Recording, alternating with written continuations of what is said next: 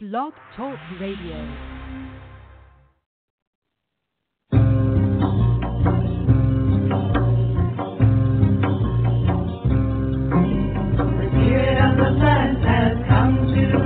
In the form of a beautiful dancing green woman.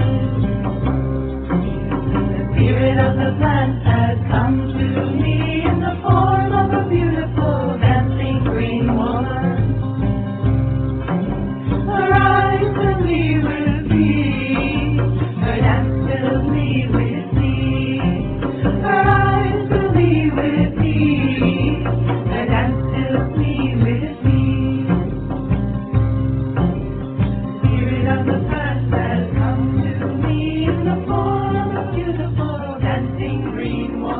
Hello and welcome. We're so glad to have you with us here this evening on Ask Herbal Health Expert Susun Weed, a 2-hour radio show each Tuesday night. Herbal medicine is people's medicine, simple, safe, effective. Please bring your curiosity and health questions. Susun will enlighten, surprise, and delight you. I know most of you know Susun Weed already. She's my mom, so I know her. But for those of you who have not yet met Susun, I'd like to share she is the author of the Wise Woman Herbal series, 5 wonderful books on women's health and herbal medicine, including Wise Woman Herbal for the Childbearing Year, Breast Cancer Breast Health Exclamation Point, The Wise Woman Way, Healing Wise, The Wise Woman Herbal, New Menopausal Years, The Wise Woman Way, and Susun's latest book, Down There, Sexual and Reproductive Health, The Wise Woman Way. In addition to being the editor at Ash Tree Publishing and writing her books, Susun is the director of the Wise Woman Center in Woodstock, New York. The Wise Woman Center is open to the public on appointment-only basis. She offers weekend workshops, intensives, and apprenticeships throughout the season. Susun is also available to you online via wisewomanmentor.com. There you can go and view her weekly e-zine. You can subscribe to receive a notification via email each week, or you could join her mentorship program. Susun also offers distance learning correspondence courses and online courses at the Wise Woman University. But you can also just go to her website, susunweed.com, where you will find thousands of pages online with recipes, articles, art features, and so much more. Well, for now, let's see what Susun has to share with us this evening. Thank you, and welcome, Susun. Thank you, Justine. And remind me, the next time over at your place, which I think will be later this week, we really have got to re-record that introduction because I don't even think there is a Wise Woman University anymore, just for starters. I think it's Wise Woman School now, and it has, well, I think my online courses are being translated into video courses. And I think that there's access to my correspondence courses at the Wise Woman School. And, of course, there's that new book that I keep promising, and I am now back from a week in the Pacific Northwest. Oh, I love it. There's such a wonderful, wonderful time at Whidbey Island with botanicals on the beach. And already spent the whole day today working on the index. How are you, Rebecca? Oh, I'm doing good. Yeah, it's hot out here. You left just in time for the heat wave to kick in and take effect. Oh, that is so funny because, you know, I always tease that I keep forgetting when I'm going out there in August I have to pack for October. Yeah, I mean, I had a long sleeve thermal. You were up on the island, so it does we stay were a up little on cooler up. a long sleeve thermal shirt and a sweatshirt, which I thought, well, you know, I'll wear them over my T-shirt in the evening, but it was cold enough. I was wearing them all day. I love that. It sounds good right now because it's 100 degrees here. 100 degrees, truthfully? Yes. Wow. Well, yeah, I did really notice. mild. I said, gosh, you know, even though it's cold now, it must have been really hot. And because I had been told that it wasn't dry, that it had been a pretty wet year, But the grass, which, of course, I'm walking barefoot, so I have a very tactile impression of it, was very rough and brown. Mm-hmm. And, in fact, somebody pointed out to me, she said, no, look, because we're at Camp Casey, which used to be a big army base, and there's this huge field that they used for, formation work and drills and all like that. And now there's soccer camps and football camps and all kinds of youth there doing sports. And from where I'm domiciled to where the classes are and the vendor's booth where I am with my books and where the meals are is about half a mile across this big field. And somebody said to me, look, they've actually planted two different kinds of grass, one which is still green and the other one which has indeed turned yellow or brown. Mhm. And it was cut, so it was kind of like being a sadhu, like walking on beds of nails when I walked in that brown grass. To the point where I walked slightly further so I could walk on sidewalks rather than to walk on the earth, which is a very strange choice for me. Mhm. Yeah, I'm looking forward to the rains returning for sure because it's very dry here. And we did have one day of last week, but it has been a long time since it's rained, and we like our rain out here. Yeah, sure do. We get a lot of it. As usual, we hauled out of bed way too early in the morning and went out on a seaweed walk with Ryan Drum, and found, of course, Nereocystis kelp. But the new thing I learned about Nereocystis kelp, so I just kind of assumed that Nereocystis was, kind of everywhere offshore in the oceans. But first of all, it's a Pacific Ocean seaweed. It's not in the Atlantic.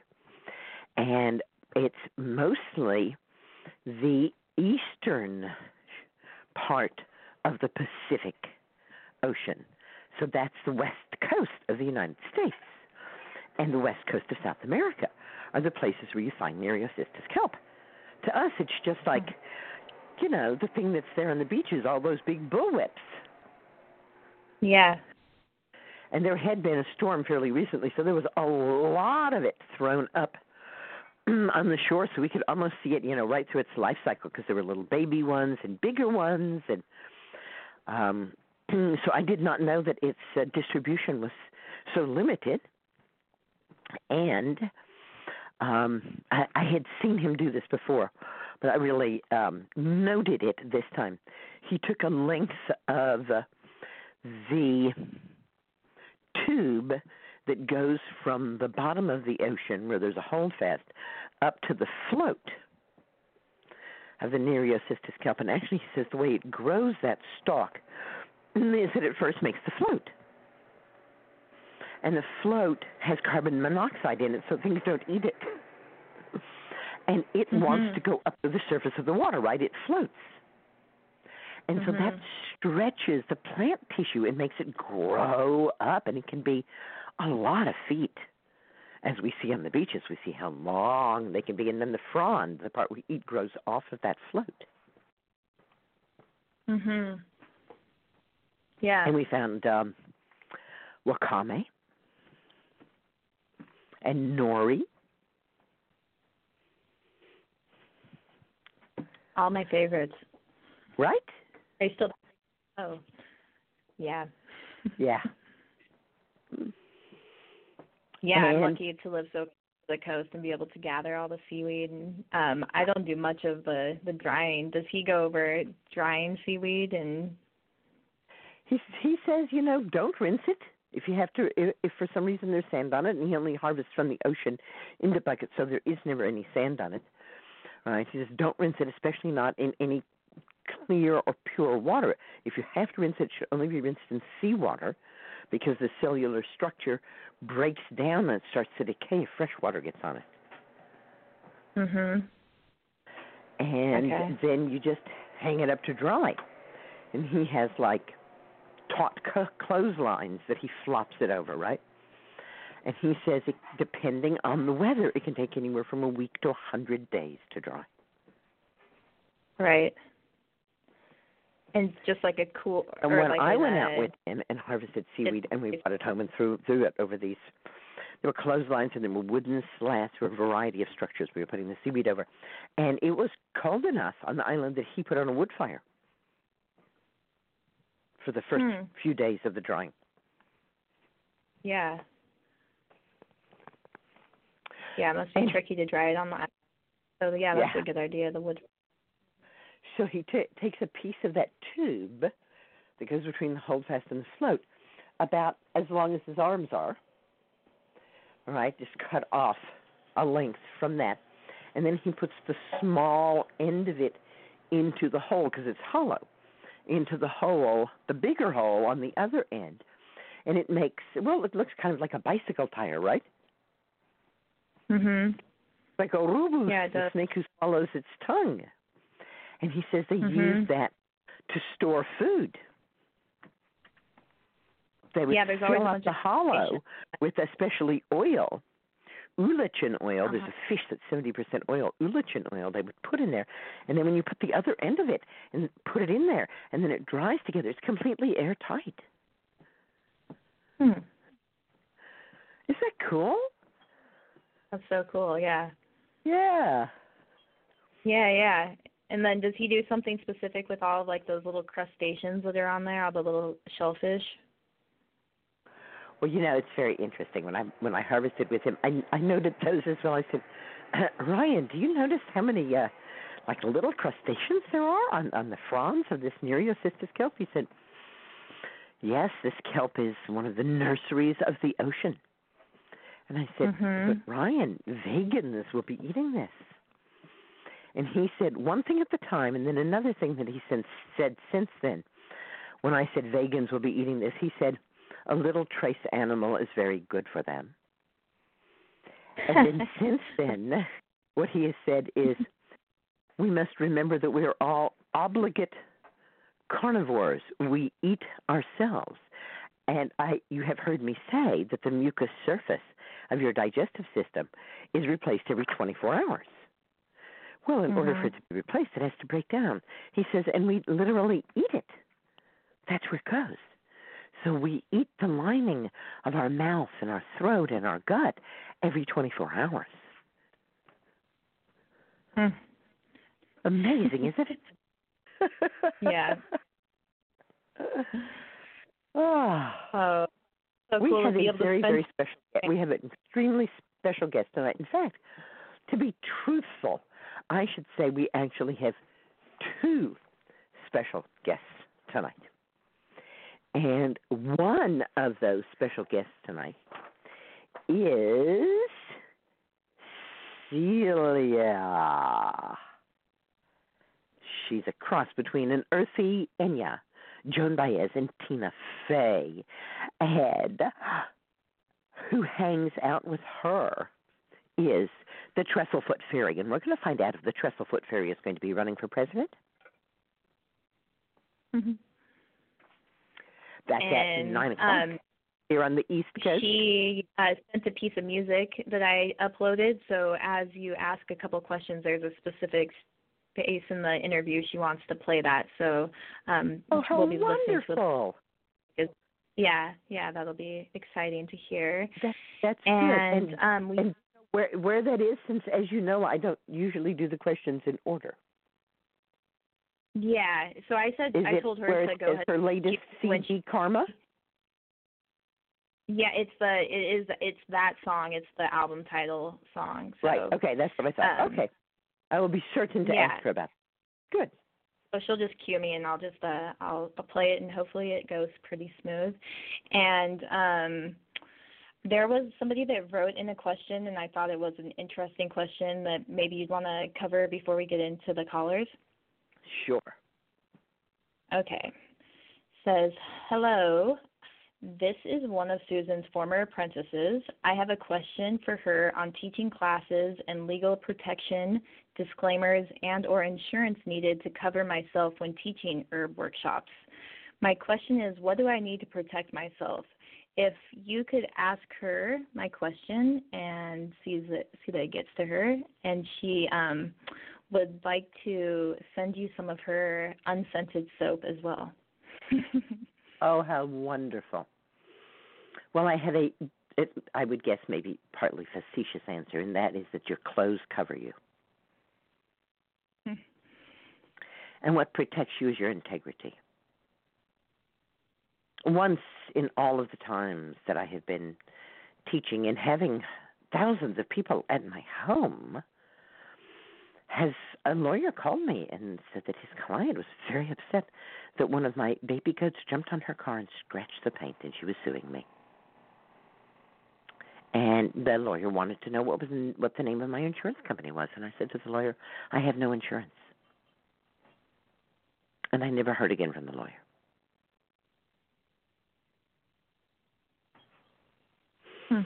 I am someone who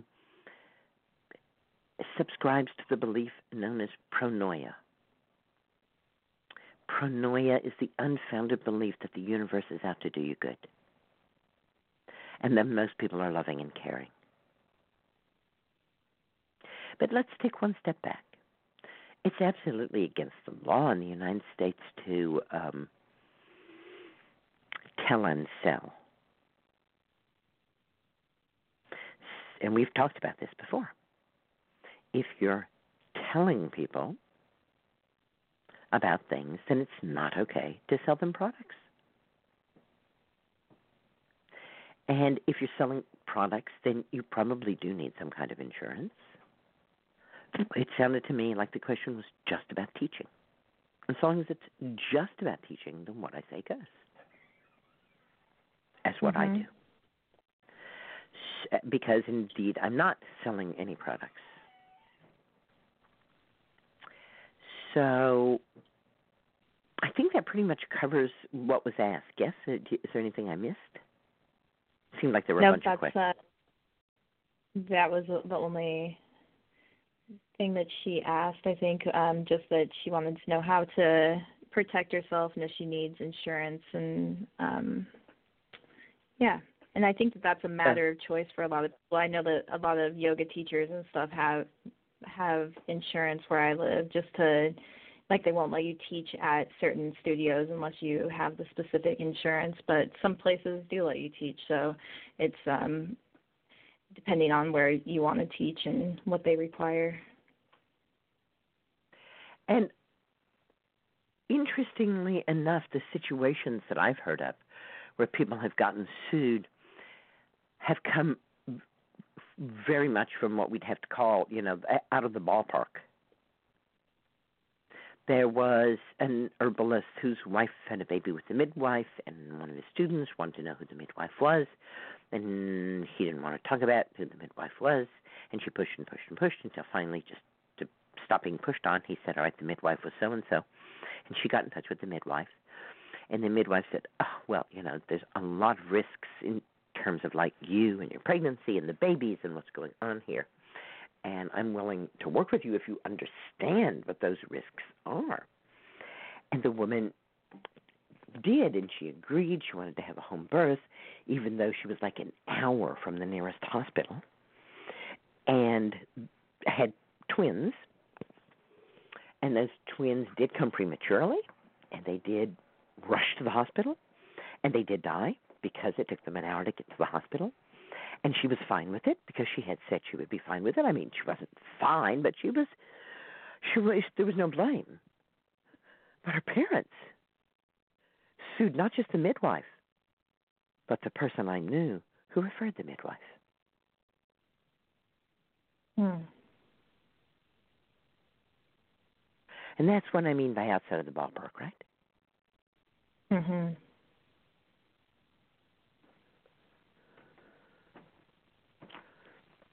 Wow. Yeah.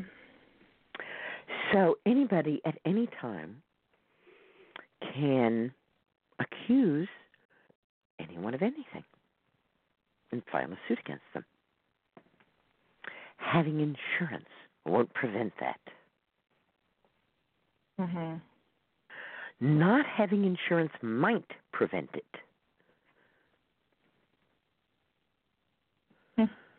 In your case, because, yeah. Because when we have insurance, then we act like we have insurance. And if we don't, then we really stay in our integrity. Mhm. If we don't, then we are careful with how we present things and how we say things. And it's more than just about being sued, too, isn't it? Mhm. It's about respecting the plants, and what plants do we teach about and talk about, and what happens when we do that. At a conference, somebody said to me, "Oh, I just love coming to the conferences because I learned so much." And the last conference, last year that I went to, they were talking about how 100 years ago, lady slipper was used as a nervine. And can you believe when I was walking in the woods, I found this big patch of lady slipper. So I dug it all up and made a tincture because I knew it could be used as a medicine. And, of course, I was horrified.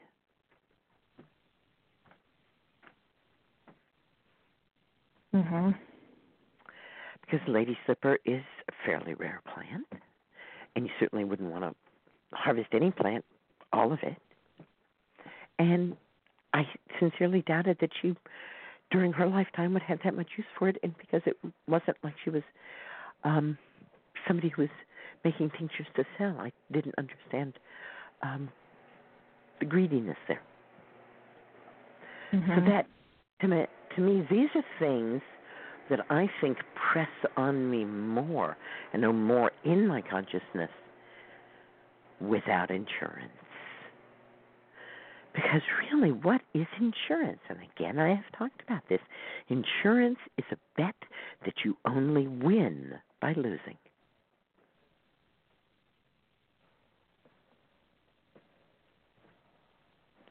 Insurance isn't free. You have to pay for it. Yeah.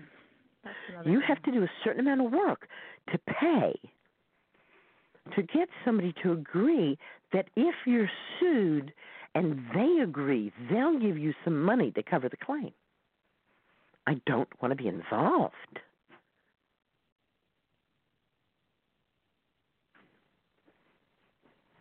It's very strong in me not to bet.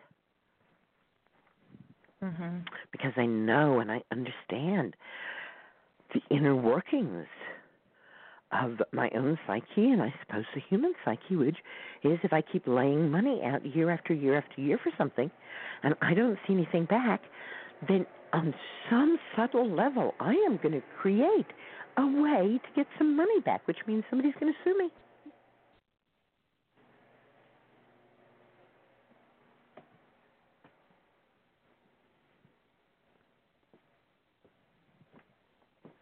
Okay. Well, I will let her know that you answered her question. Thank you. Okay, she can listen in to everything I had to say. Right. And I suspect there are some real people. I'm not that she isn't a real person, but real actual voices that I can communicate with. Yes, and yes. If you have a question for Susan, make sure to press 1 to put your call in the queue. And our first question here from the caller is coming from the 845 area code. Hi, good evening, ladies. Thank you so much for taking my call. And Susan, it's so good to hear your voice because I feel like I feel better already. I called you about a month ago when I was very afraid. I actually called to thank you for shaking me up a little bit. I'm the person with the teratomas that are dissolving. I had a 9-centimeter one and a smaller one. And I haven't been back to the doctor yet, but I had a few questions for you. I've been treating myself according to the book, and I just had a few quick questions. And one of them was I'm having chickweed and wild yam every day, and triple goddess sometimes. And then I realized the triple goddess was chickweed in there, so I stopped doing that. But can I take those together? Can I put them in the same glass of water to take them? That's okay? So you have chickweed tincture that has been made from it's chickweed. I'm assuming it's chickweed leaves. The cleaver I couldn't find. Is it fresh or dried? It's a tincture from Herb Farm. Was the herb fresh or dried? I guess it must have been fresh, Susan. I purchased it. I wouldn't guess that. Oh, goodness gracious. No. Well, it's funny that you say that. It's about 50-50 in terms of herb farm. So far as I know, tincture of chickweed is most effective by a large margin when it's made from the fresh plant. And so it's worth looking at the bottle and finding out. Well, I see it says flowering herb chickweed. And it's funny you say that. I don't want to go off on a tangent and take up too much time, but I was using another chickweed from another company, and I couldn't find, they didn't have that one, so I had to buy this other company. And all of a sudden, the same with the wild yam, I mean, I know it sounds crazy, but it was like energetically I felt better, like almost instantaneously with these other products. At all. So I think that it is being made from Herbal Ed, whose company that is, and I, 25, 30 years ago, used to have big arguments. You know, and he would say, you have to dry the plant before you make a tincture of it. You're not going to get a good tincture if you don't dry the plant. Right, and I would say that may be true of some plants, but there are other plants in which you really have to have the fresh tincture. And so eventually he did start trying it with some things, and chickweed is definitely one of those where it's a lot more effective when it's made from the fresh plant, as you have experienced both energetically and physically. And the wild yam, it doesn't matter so much because roots tend to hold onto their stuff. Right? A root's a storage organ. Okay. So roots dry out pretty well and hold what they have. Okay. And I've been taking also some, so I can mix two together. Yes. You can take them at the same time. You can take them simultaneously. That's different than mixing them together. Well, I meant I'm squeezing a dropper full and then I'm squeezing another dropper full. The reason that I want people to use herbs as simples, which doesn't preclude taking them simultaneously, is because I want your hand on that dropper full. And I want you to feel, and you can, you're very sensitive to this, is this the right amount? Is this the right herb? And if there's pills, you can change how much you get each day. Oh, this day I need more of the wild yam, and this day I'm going to double up on my amount of chickweed. You'll feel that if you're using them as simples. You'll sense it. I can't believe you're saying that because I asked you months ago, what's a dropper full, a real ignorant question, and you explained to me it's a dropper full. And I've been doing that, but then I feel like, I just need a little more, and sometimes I don't. And I'm so happy you said that because it affirms that feeling. I thought I was just making stuff up. But Susan, I'm a little bit concerned. Today I feel great, but I do. My energy level.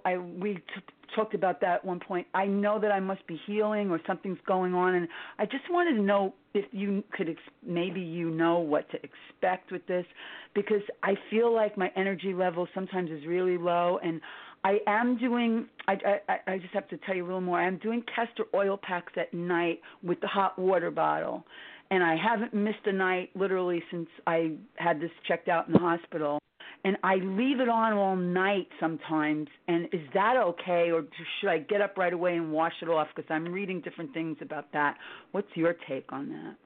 Edgar Cayce advised people not to leave it on for long amounts of time. And what I can say is there's no advantage. Okay. The advantage for me is I fall asleep with it. It like puts me to sleep, so at least I'm not getting up again. That's the only advantage to it to me, and it doesn't hurt me. Can you have like a pan or a piece of plastic or something that you can slide it off onto as you fall asleep? I do. Actually, I have a little piece, and I hope this is okay. I have a piece of plastic in back of the flannel. Yeah, so exactly. A good piece of plastic. Okay, and then I sometimes I do that, and God bless, I've been sleeping through the night not having to pee, but this is the other thing I want to ask you about, because this gets me a little bit cautious or a little nervous, is I've been very regular, more regular than I've ever been in my life, like 3-4 times a day, and I know that's because I'm more cautious. I'm doing my salads like you're telling me to. I'm having my flaxseed in my oatmeal, blah, blah, blah, but it's not, I can't explain. There's like a little bit of pain with it. It's not like pain like I can't take it because I'm very sensitive, but it's like pain like when you really have to go and you're constipated, and then it goes away as soon as it comes out. So I just feel like maybe something's in the way there. I mean, as long as I'm going, I probably shouldn't have to worry. I don't know what you feel about that. There might be a small internal hemorrhoid, and anything the medical profession will do to even diagnose it will make it hurt a lot worse. I'm sure. And then, of course, they'll just do surgery, which will make you hurt for months and months and months. So what I usually say to people is, if it's not bleeding and you can live with it, it's probably better to live with it. And I feel like it could be the cysts maybe, and I don't know. And Susan, I can't find flowering cleavers, and I have tried to Google it. The cleavers are all, it seems like they're all leaves. So you're very specific about that in your book, that it should be flowering. Is that... If you're going to make a tincture of it. I have to make a tincture. That what they're selling is for making infusion. I see. Even the tinctures that they're selling are not from flowers. Well, it's not the flowers, it's the flowering plant. Ah, okay. Sorry. That was dumb. Okay. It has to be picked when it's flowering, in other words. Right. You can't pick the flowers. The flowers are the size of a pinhead. Okay. I was like, that would be very expensive. Okay. Impossible. And you also say in the book that it'd be good to take a few nourish and tonify. And I'm 62, so I don't know if that matters, but take a cup of burdock root 4 to 8 times a week. Do I make the burdock root myself? Because I see they sell it in the health food store. And how would I do that? I can find that online. I'm talking about burdock root infusion. And right. I dried burdock root because infusions are always made of dried herbs. Right. Okay. Right. Okay. And then you weigh out 1 ounce of dried burdock root and you put it in a quart jar. Okay. You fill it to the top with boiling water. And you let it sit 4 hours or overnight, and then you strain it out. And that'll keep in the refrigerator for 5 to 7 days. Oh, that keeps a lot longer than some of my nourishing herbal infusions I do. Exactly. The nourishing herbal infusions are nourishing. They're nutritive, so they spoil really rapidly.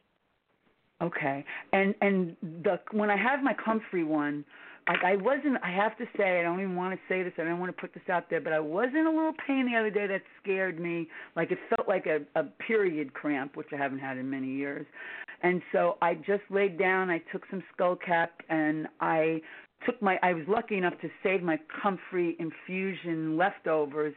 I'm assuming that was okay. It made me feel better. So if I normally want to do comfrey, it would be better if it was a freshly made. No, you do just like you do. I use the leftovers from the infusion. I think that's an excellent thing to use. Can you refrigerate it and use it later and heat it up? Is that okay? What I do is freeze it. Freeze it. Okay, that's brilliant. And Susan, I'm so sorry to take up so much of your time, and thank you for helping me through this. And I'm just going to give it as long as I can give it until I can't anymore, and then I'll call you back and you'll make me feel better again, I hope. Susan, you know what I did? By a waterfall. One of the things that I'm really noticing, and let me just share this with you, it's not just about you, but about all of us. I am a fan of Arnold Mindell and his book, Working on Yourself Alone, and he talks about the pain body and how we feed the pain body and what that pain body is and how we create it. And the kinds of choices that we have, that we are not required to make the pain body fat. We can acknowledge it, but we don't necessarily have to feed it. And you know, I'm beginning to develop a similar idea about a fear body. That we all have a fear body, and that we can choose how much we want to nourish that fear body. And I think you can hear that in some of the things that you've said, and I certainly understand that. Anytime we have a pain, there's a pause, and we say to ourselves, am I okay? Do I really need to pay attention to that? Is that a normal pain, or is that an abnormal pain? Right. And I think because you have this teratoma, that it's a little more scary. Mhm. And one of the easiest ways out of that is to have an affirmation. So when that image comes up, oh my gosh, there's a pain, what's going on? What are you going to say to yourself? Don't worry isn't good enough. 6 months from now,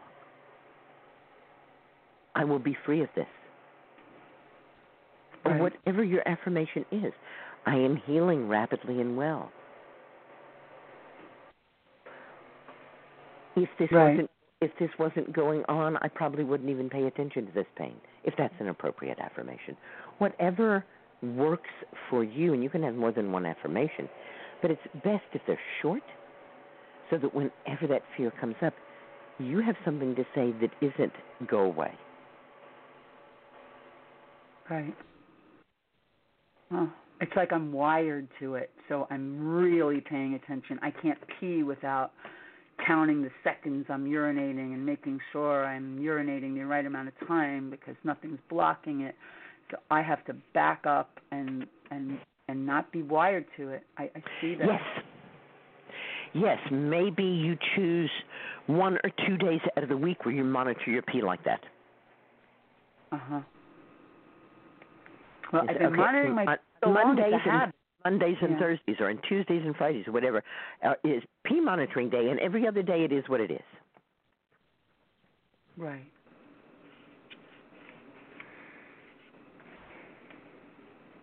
The truth of the matter is, and there's some reassurance in this, that if something bad happens, we're usually aware. We're usually aware, did you say? We're usually aware that something bad is happening. It doesn't, sneak up on us, right? Right. And honestly, so that everyday monitoring is feeding the fear body. Yes. And you need to decide how much you're going to feed your fear body. Not working for me. Got to stop.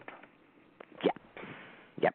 And I'm sorry, working on yourself alone, and his name was Mandel.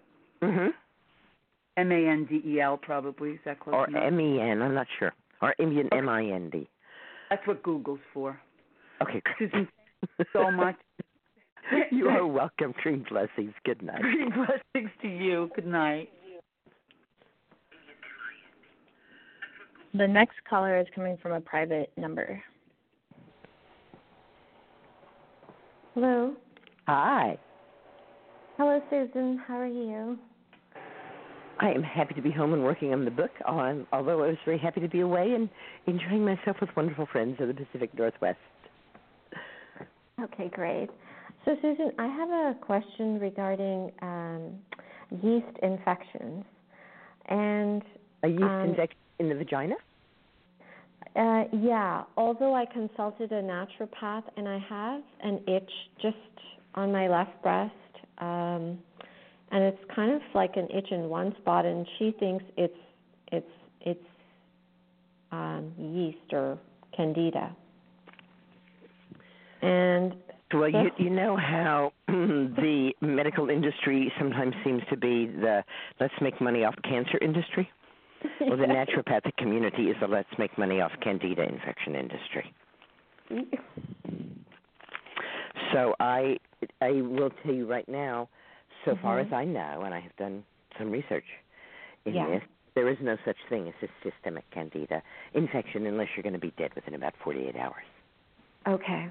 I read that on your it is true that there are people in stage AIDS, human deficiency virus. They will get a systemic candida, but they're going to be dead in a couple of days. At end stage cancer patient who's had a lot of chemotherapy can also get to that point. But basically, candida is one of those organisms, it's a yeast, as you said, that lives in our gut and in our vagina and in our body as part of our biome. Mm-hmm. And whenever we make any effort to get rid of something, we usually damage and destroy it. that's why I did not go for, she recommended grapefruit seed extract, citricidal. That's awful. Oh, my gosh. Ouch. Yeah, so I did not take it because I know that the higher power was guiding me. They said, no, please check this out with Susan because this does not seem right. Also was recommended caprylic acid. And, caprylic acid. Capri, goat. Pardon me? Capri, goat. Caprylic acid. It's in goat's milk. Okay. Yeah, so she said to buy caprylic acid and citricidal and, 600 milligrams a day. And citricidal is to kill the candida, but what it does is it kills your whole biome. Wow. So what I like for people to do is to intensify getting more prebiotics and probiotics into their diet. More yogurt, more sauerkraut. I take 2 cups of yogurt a day, Susan. I mean, and it's whole yogurt, and I've done that for years now, so a couple of years for sure. So I've never had yeast infections, and this one is like a discharge, and it's that cottage cheese appearance, so it must be because I went and got a swab done a month ago, and it did come out positive for the yeast. So I was wondering, since that time, has it gotten worse? No, it has not gotten worse. It went away and it's come back. Although I must confess that I do use calendula ointment in that area. Why is it a confession? Because some people are like, why are you using it daily? You shouldn't be using anything daily. And I was like, well, it just lubricates the area. Really? They don't brush their teeth daily? Yes. I drink Nourishing Herbal Infusion daily. Yes, so do I. I do quite a few things daily. Where are they getting these rules from? I never saw those in my rule book. I know. And then also I was told to take tons of, those probiotic and prebiotic capsules, which I absolutely abhor. So I didn't do that either. I was told by the naturopath. Good for you. Yeah. Yeah, So what I usually say is, switch it up. Do you generally eat whole grains? Yes. And many of us, I know, certainly I do this, I like brown rice. I would eat brown rice every single night, so we switch it up. We have quinoa sometimes. We have kasha sometimes. Yeah, so that's one thing I am lacking. Although I have a lot of kasha at home, I'm not making it. I'm sticking to the white rice, but I use long grain basmati rice and brown rice, and I'm not making kasha, but I do take quinoa occasionally, so I can do that. But I do eat a lot of beans and lentils and chickpeas. So wonderful. Those contain resistant starches. So and those resistant starches don't get digested, so they can actually get into the large intestine and feed important bacteria there. You mean these complex starches? But let me clarify here, because you're doing what the naturopath wants you to do, and that is confuse. No, I'm not. Okay, you are. You're confusing a candida overgrowth in the gut with a candida overgrowth in the vagina. And they are totally different. Okay.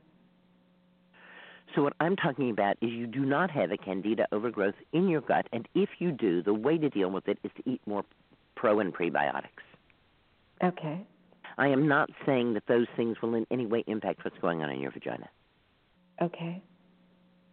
As a matter of fact, the jury is really out about whether or not yogurt, a woman's best friend, will really help get rid of a yeast infection. There are a great many women who say if you get yogurt up in there, that yeast just cannot live in the presence of the yogurt. Yeah. And they use tampon applicators and condoms with holes punched in them and all kinds of ways to get yogurt up into the area around the cervix. Even a little yogurt and water sitz bath. Okay, I can do that. Yeah. I'll do the yogurt and water sitz bath. I just don't like putting the tampon up, so I'll do the sitz It doesn't bath. have to be a tampon. They're using a tampon applicator. They're filling the applicator with yogurt. Yeah, I know. It just Okay. Sometimes I'm unclear when we're on the telephone.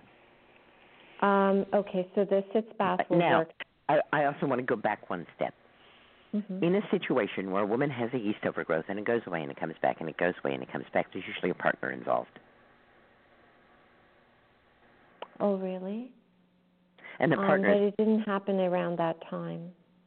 It wouldn't necessarily happen around that time. Okay. It seems to kind of come after the period. That's what it is.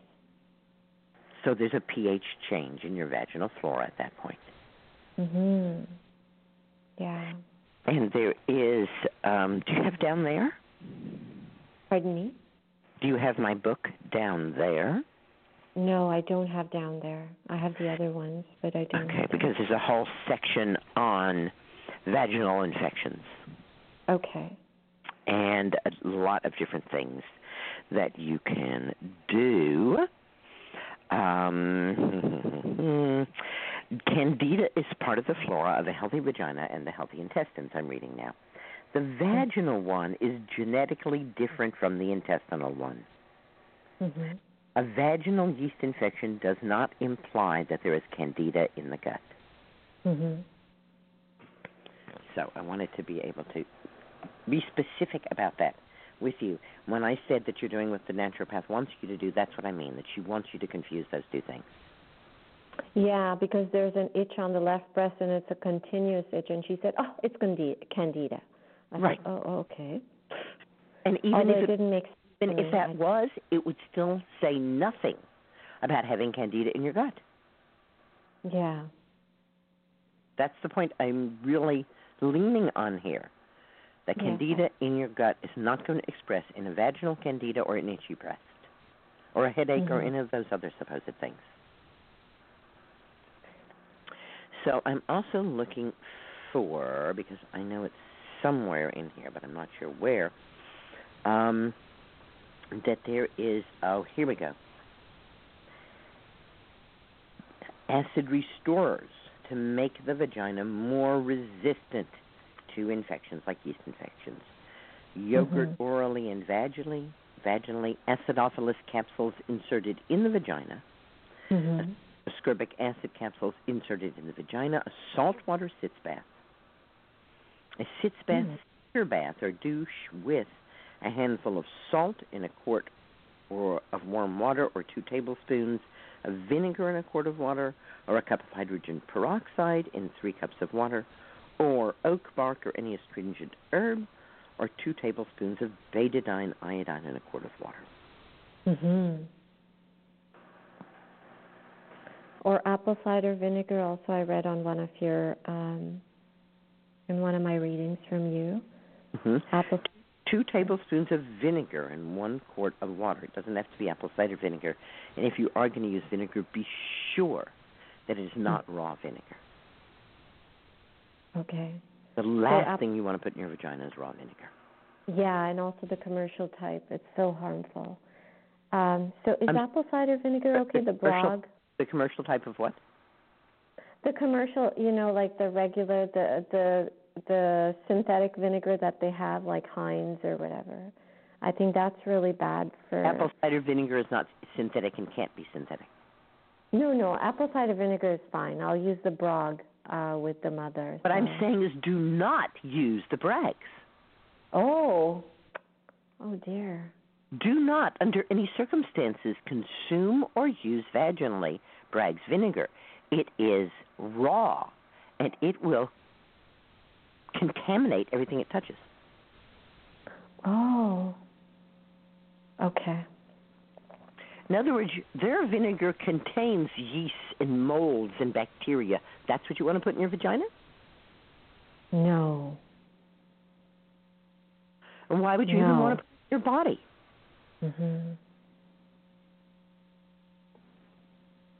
Oh, okay. So not even put it in the body, right? I don't. Not even orally. Why would I want to do that?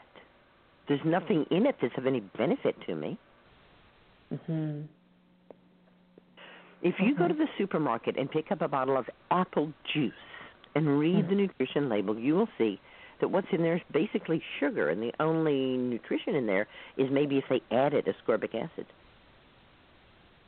Correct. But there's no minerals, there's no vitamins, there's nothing in there. And that apple juice fermented becomes apple cider vinegar. There is no nutrition in there. There's no reason to use it. Now, I do use it as the basis of my herbal vinegars. And when I soak herbs in it, then the vinegar, because it wants minerals, because it's lacking them, takes the minerals out of the herbs and becomes a mineral-rich condiment on my table. Mhm. But I always pasteurize that vinegar to kill all the organisms that are in it. And I buy the regular vinegar from the supermarket.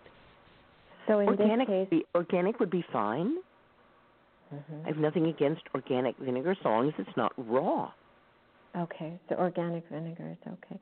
Absolutely or just the regular fine. vinegar is okay then, I guess. I'm sorry? Just the regular vinegar, right? Like Heinz. Regular vinegar is what I use, and I've used it for decades. Okay. From the supermarket. Used to be $2.79 a gallon. I just bought some. It was $3 1/4.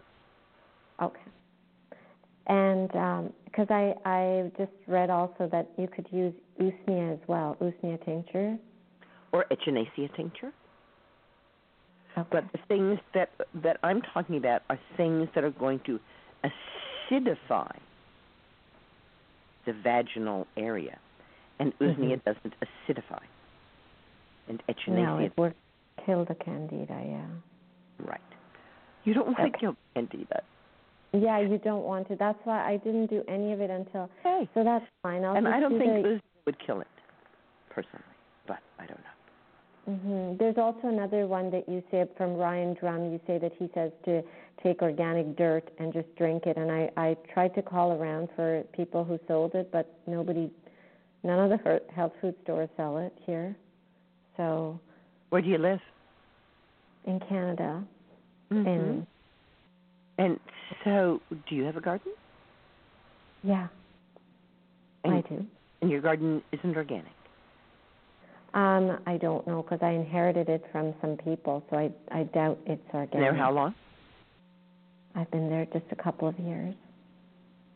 Well, by next year, I think it's certifiable. Yeah, I put organic soil in it, but I don't know what. So I think you don't need to go buy organic soil. I think you need to go outside. Okay, I can just. Yeah. It's a tall order, but it says it. Well, people say to me, Susan, you talk, about how there's no nutrition in raw food, and yet when we come to your house and eat lunch, there's salad, and that's raw food. What is this? And I say, okay, well, there's two things about it. Actually, there's more, but one, while you're getting your salad, I'm exhorting you to put oil on it so you'll get a little nutrition from it. But more importantly, you pick that salad with your bare hands, put it in that salad bowl. We never washed it. And so really what I'm doing is feeding you dirt. I'm feeding you soil microorganisms. And that's what Ryan wants you to get. You don't have to eat the dirt. It's the soil microorganisms. You can throw some good quality dirt in water. Just let it settle in the water. You don't have to eat the dirt. And then drink the water. Okay, drink the water. It's the microorganisms that we want, right?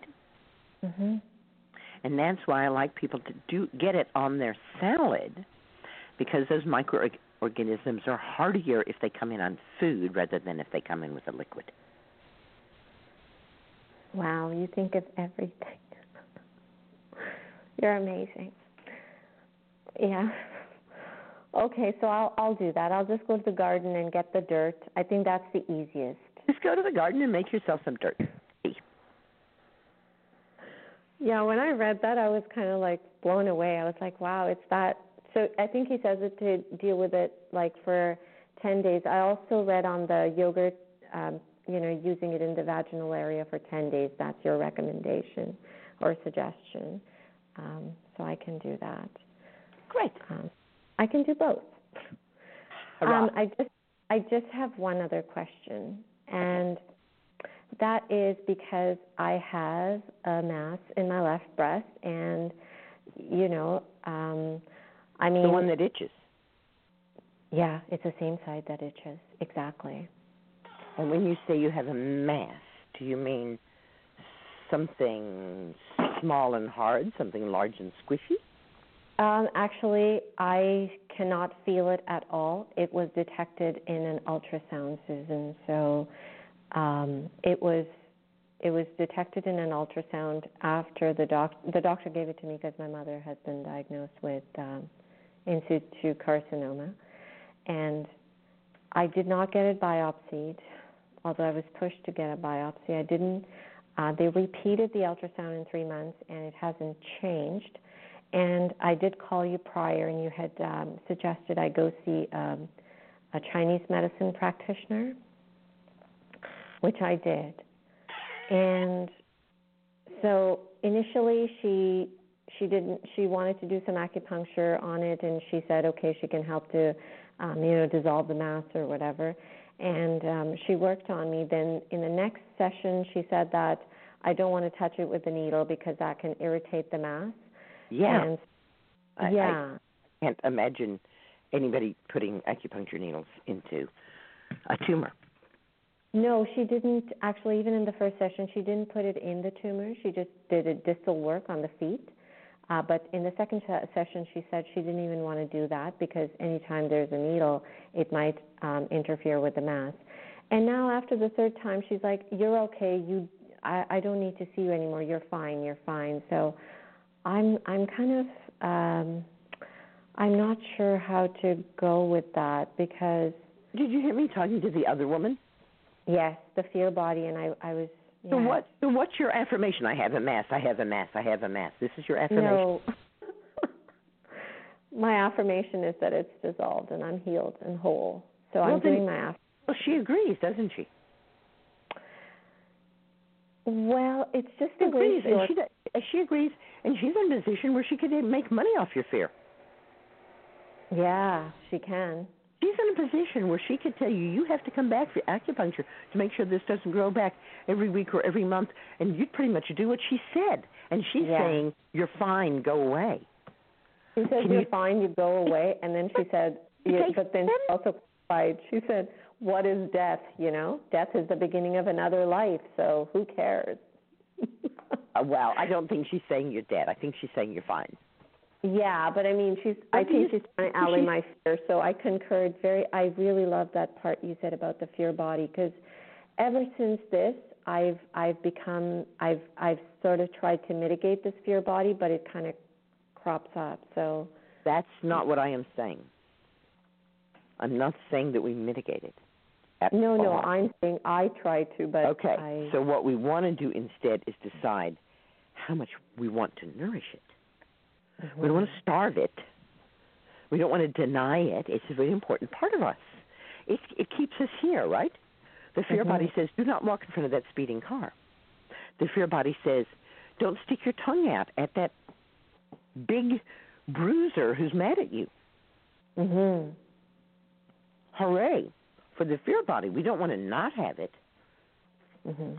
But neither do we want it to be the only channel. Yeah. And we can create other channels.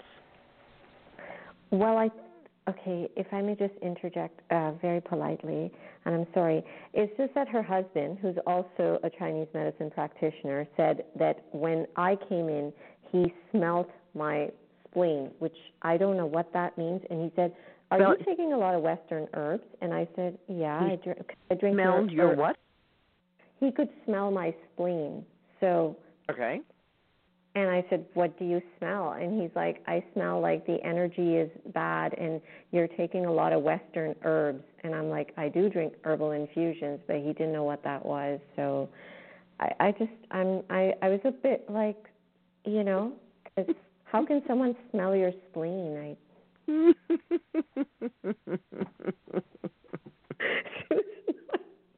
I'm telling you, I was blown away. It's no more difficult than seeing your aura.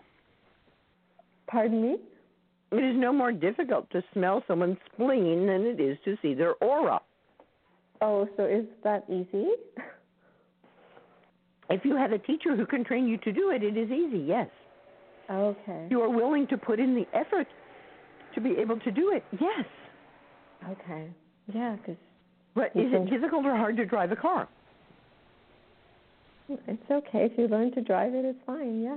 Sure. Right. If you learn to drive, it's fairly easy to drive a car. But if you've never driven a car before, it's terrifying. Yeah. That's and we right. all remember, those first trips down the road with the other cars coming at us and cringing. That's right. So I just didn't know what that meant, or is that why she said, you're fine? Because I said, yeah, I drink nourishing herbal infusions, and he kept saying, you're taking too many Western herbs. That's what he kept saying to me, so. Is that why my spleen is off, I said? Taking any herbs in capsules? No, never. Not since I've known about you. I am not taking any herbs at all. Pardon me? You are not taking any herbs at all. I'm taking the nourishing herbal infusion. Taking them? You're drinking them. Yeah, I'm drinking them. You're not taking any herbs. Taking them. I'm drinking them. You're not taking them. You only take herbs that are in capsules. Yeah, so I'm not taking any herbs in capsules. I do take occasional herbs in tinctures, like skullcap, motherwort, if I need it around my period. If he said to you, you're taking too many Western herbs, you could say to him, I am not taking any herbs. Mm-hmm. But like any healthy person, I eat a diet that includes a lot of plants, and those are indeed Western plants. Yeah. Well, that's and yes, I do smell like a white person. It's true. Yes. Okay. Right. Yeah, I was kind of taken aback by that comment, to be very honest with you. And then he went on to say, I sense dampness in the spleen. So I was like, there you go, dampness in the spleen. Now we have a real diagnosis. Let's get that spleen fired up. Get some chi in the spleen. Yeah, but then he retracted it. Then later on he said, I'm fine. So I don't know. And then he said, I'm fine. Took your pulses or he looked at your tongue. Yeah, he did. Yeah. So you've never said something only to find that later evidence didn't support it? And you would rather that he just be hidebound and just stick to his first impression and not say, I see I was wrong? No, actually, he didn't say he was wrong. He said, I sense. I'm saying he was wrong, but you said that he later said that wasn't so. So that's a variant of saying someone's wrong, yes? Well, so he didn't seem to take back what he had said. He just simply said, you know what, it's fine. So that is taking it back. Okay, I guess. Sounds like you won't let him. You're going to hold him to it. No, I'm not holding it. I have no reason to. I trust in. Look, he saw something when you first came in, and after further examination, what he saw was it's fine. No, he actually checked my tongue, Susan, and then he said there is deficiency in the spleen and in the blood. And then she said to him something in spleen. But we're not talking. We're not saying that you're not fine. Mhm. He said something about you can have blood lacking something. You can have a deficiency in the spleen. You can even have empty yin and still be fine. And you can be finer. Yeah. Okay. There's a wonderful book called The Web That Has No Weaver by Ted Kapchuk. And I suggest if you're going to be listening to people who are working in that paradigm, that you get the books, you have some idea what they're talking about. Okay, The Web That Has No Weaver. No weaver. The Web That Has No Weaver. It's about the 5-element theory. Okay. Right. So when your pulses were taken, usually the practitioner uses 3 fingers, and on both wrists, and a high or light pulse reading, and a deep or heavier pulse reading. So in fact, you have 12 pulses. And these 12 pulses relate to paired organs in the body, which send energy back and forth from each other in certain patterns. Oh. And the words that are translated into English are full and empty and damp and overheated. But that isn't necessarily an exact equivalent of what those words mean in English. So they're not saying that your spleen is too wet. Okay. They're saying that the spleen energy, which really isn't even your physical spleen, is damp. And that dampness means that the spleen, which should be kind of fiery, is not cooperating in the dance of energy in your body as magnificently as it could. Okay. So you are fine, aren't you? Well, except that I feel very fatigued sometimes. Yeah. Overall, I'm okay. But then he said, don't drink any green tea. Do you drink green tea? And I said, yeah, I drink green tea. I drink 1 cup of green tea a day. And he's like, so bad for you, so bad. Oh, my God. Like, it was just, I don't know what he was trying to get at. And he said, green tea is really bad for me, and I should not have it. Did it mean just for you or for everyone? Well, and the word you is kind of ambiguous in English. Yeah, he said it's bad for you, yeah. That's how he said it. Does that mean? Does that mean nobody should drink green tea?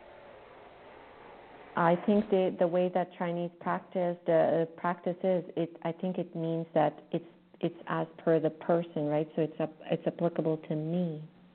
That's what I'm taking. I don't necessarily know that that's true. From what this person was saying, it could be, but I don't know that for sure. Yeah. So I was like, why don't I? Let me remind you, whether it's an Oriental practitioner or a Western MD, they are not Mommy, Daddy, God. Yes.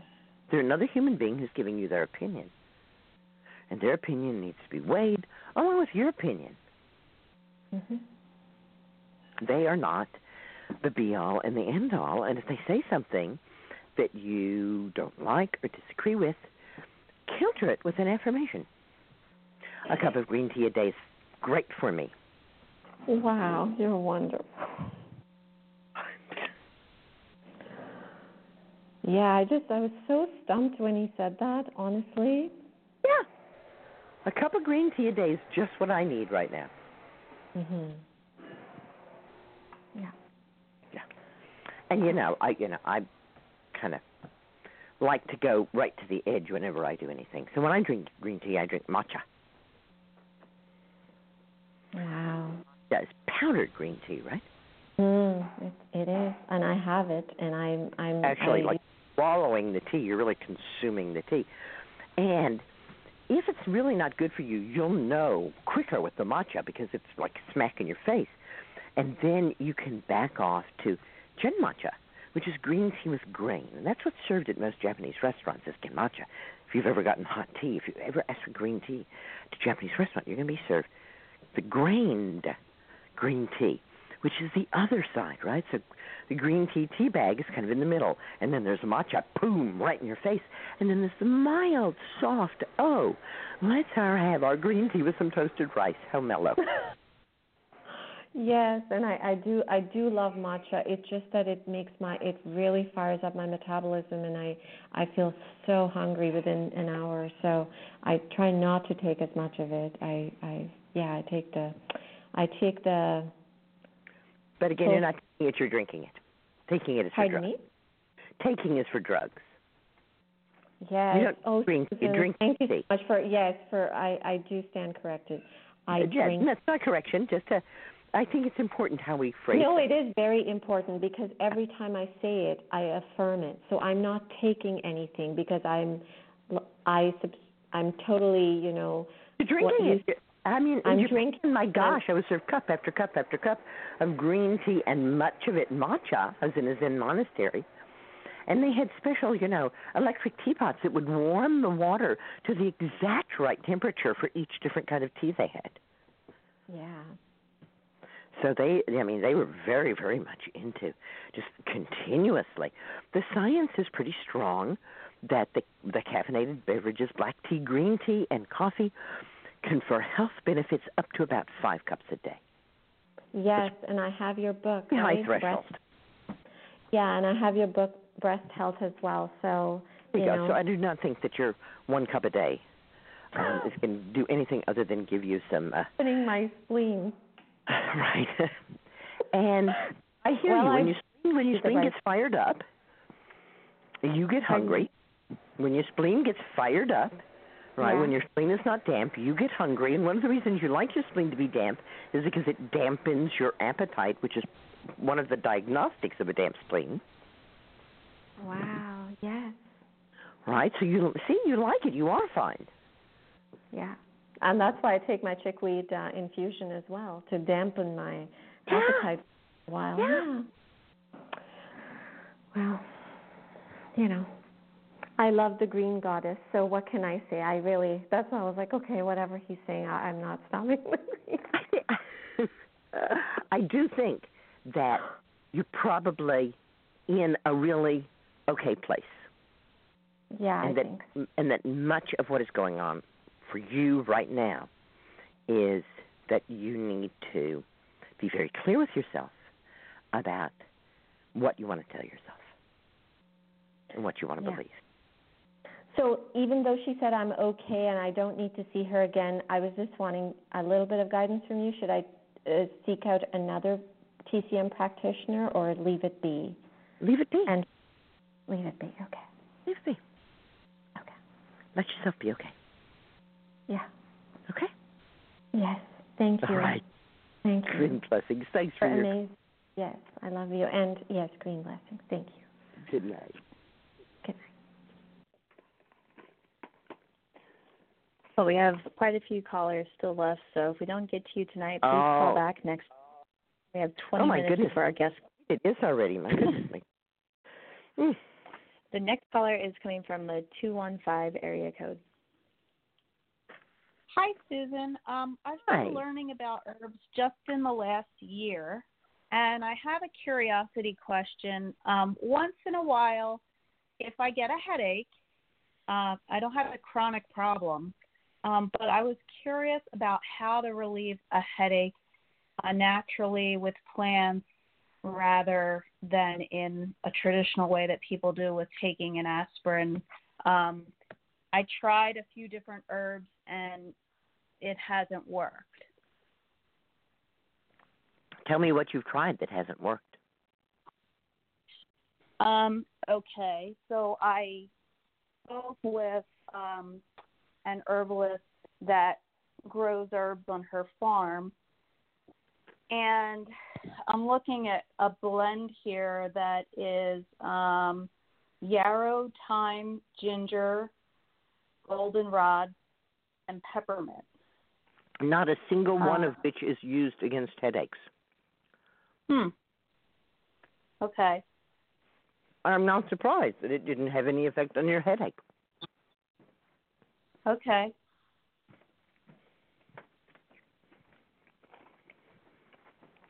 I'm a simpler. I don't use herbal combinations. Okay. And I suggest that we don't use herbal combinations. Mm-hmm. In that way, you could say, well, I use skullcap, an herb that is traditionally used against headache, skullcap. Right? And it didn't work for me. But at this point, you haven't, so we don't.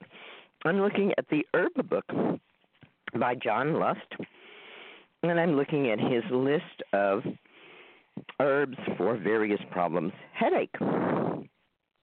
We have alphabetically.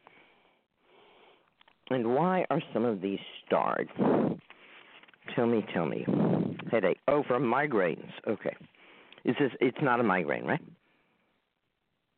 No, and the other complexity is, of course, I probably can't identify what the issue is. You know, if I get a headache tomorrow, it could be one thing, and 2 months from now, it could be another thing. I just know as a layperson that I have a headache. Doctor couldn't figure out what was causing it either, don't worry. Okay. It's very difficult to know what causes it. So, here are some of the herbs that he has listed for headache. Birch leaves, black elder, blue vervain, chamomile, cannabis, catnip, cleavers, ergot, fennel, hops, lavender, mawong, meadowsweet, mugwort, nettle, rose, skullcap, willow, wintergreen, willow and wintergreen and birch all contain salicin. And salicin is a precursor to acetylsalicylic acid, which is aspirin. So making a tea of birch leaves or making a tea of willow leaves or chewing on wintergreen leaves will free up that salicin. You can't make a tea of the wintergreen leaves because they're covered in a waxy, Bless you. Thank you. They have a waxy coating on their leaves. As a matter of fact, when you first put a wintergreen leaf in your mouth, you won't taste anything at all because of that waxy coating, and you actually have to chew on it and get some of your saliva in there before you can start tasting it. So, do you have access to birch or willow?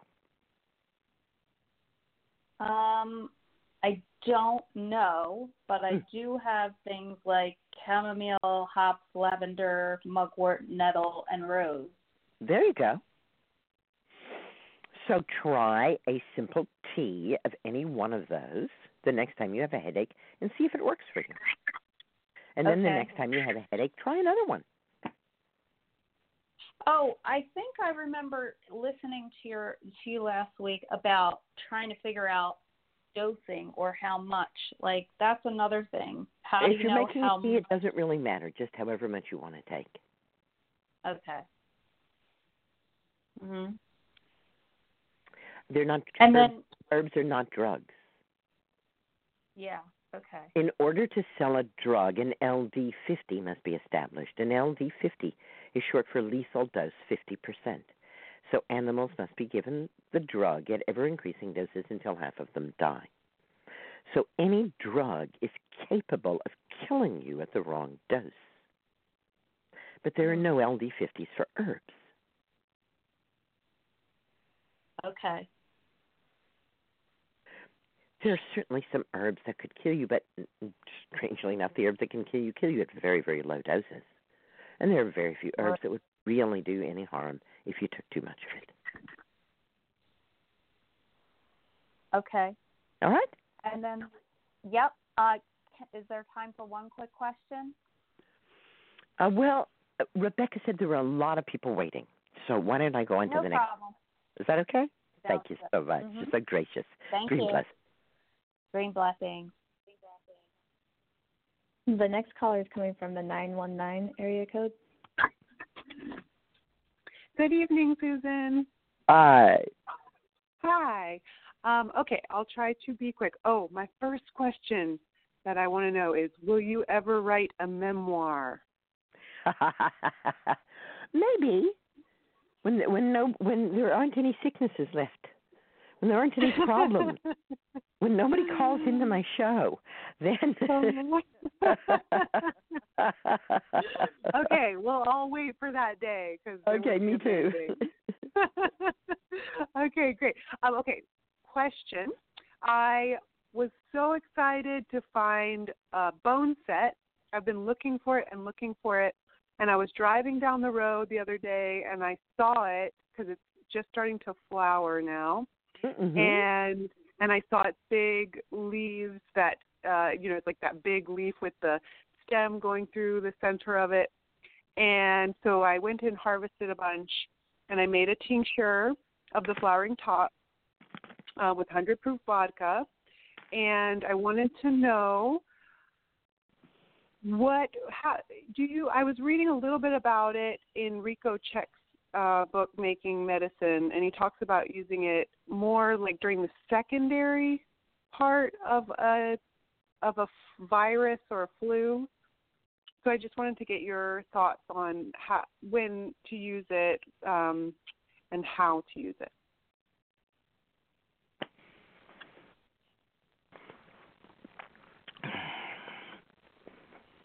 I don't personally get so involved.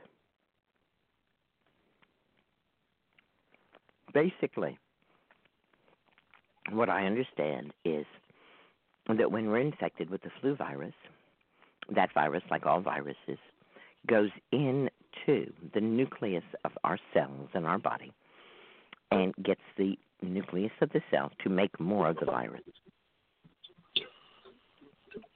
And until that happens, the body doesn't react. Once that starts to happen, then the body starts to react to the presence of those viral particles. And the primary reaction that the body has is to raise a fever, because it's difficult for viruses to replicate at temperatures over 100. And so the body gets hot.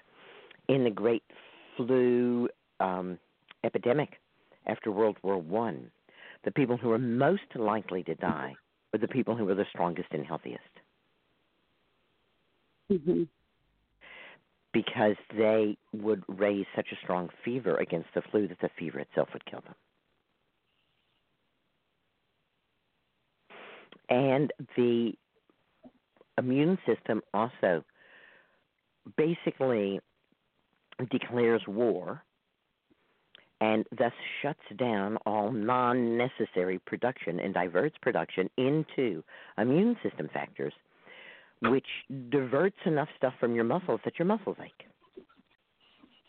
Mm-hmm. So the symptoms of the flu, that muscle ache and that fever, are actually direct responses by the immune system to counter the flu. Bone set has a variety of actions. Taken hot as a tea, it's considered a sudorific. In other words, it's considered an agent which will raise a fever and make you sweat. And in the heroic tradition, this was something that was sought, because it was assumed that since your immune system was giving you a fever, that the cure would be to have a fever. As a tincture, bone set does a little of that. In the older literature, it says that bone set drives away evil spirits.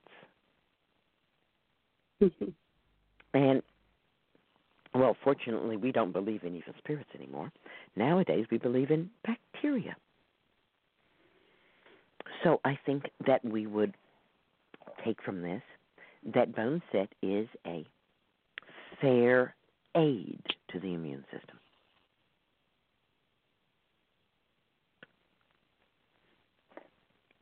When would the immune system need the most aid? Depends on the person.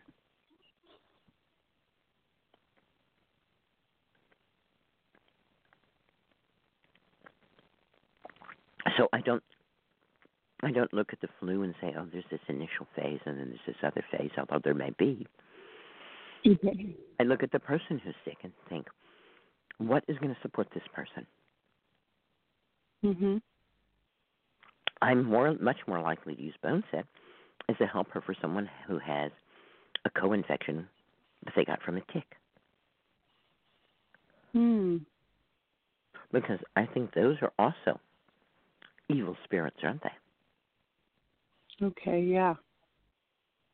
So anytime I want something that's going to give my immune system a leg up, it's going to help my immune system, that's when I would think to use bone set.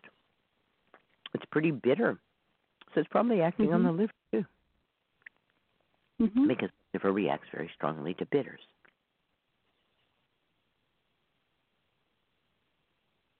Great. Bone set's an herb that was used in the heroic tradition primarily as a sudorific to make people sweat and break a fever. And I think it's an herb that, as we look at it more and bring it more into practice, is going to have some really surprising benefits for us. Yes, I was so excited to find it. It's such a beautiful plant. It is. It's incredible. And I've been looking, or I've just, for some reason, I've been looking and it miraculously appeared on the side of the road, and I was like, oh my gosh, there it Loves is. those drainage ditches, likes to keep its feet wet. Yes. Well, it was interesting because it wasn't a super. You had told me that before, and it wasn't a super wet spot, but it was recently. It had been cleared right next to it not that long ago. So I'm wondering if there's a lot more rain runoff from before, maybe that I hadn't noticed. So yeah, I mean, it's awesome. So yeah. All right. Thanks for your call. Thanks. Green blessings. Good night. Thank you. Good night. The next caller is coming from the 831 area code. Hello. Hi. Hi, Susan. So happy to talk to you. Thank you for taking my call. So I have a little bit of a mystery. I had been what I thought was having infections in my tooth, but then so I started drinking the herbal infusions daily, and also started using yarrow, and they so I had gotten x-rays, and they said that I had like multiple, like at least 2 cavities, and then it like almost a year had gone by, and also I had done some echinacea and poke, and then I went back and they took another x-ray, and they said that my cavities were gone. And so I don't know if that's like possible, if maybe it had been misread before, but I wanted to know what you thought about that, if that was even a possibility. Well, I know that what would be the standard answer is it's not possible.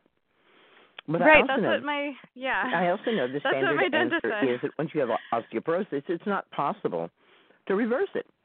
And yet, over and over, I have seen women completely reverse osteoporosis and wind up with better bone mass than they had in their 40s, even when they're in their 60s and 70s, by drinking nourishing herbal infusions. So what can I say? We are tearing down and building ourselves up continuously. Yeah. To think that there's part of ourselves that we can't repair, well, okay, and for 2,000 years it was the medical norm that women had nothing to do with conception. Right, yes. I just feel like it was kind of a miracle, and I just wanted to thank you for your suggestions of the herbal infusions. They've just been helping me so much left and right in so many ways in my life. And also, they said that I had a little bit of a tartar buildup and suggested that I do go in for a cleaning. Is that something that I can take care of on my own, though, or is...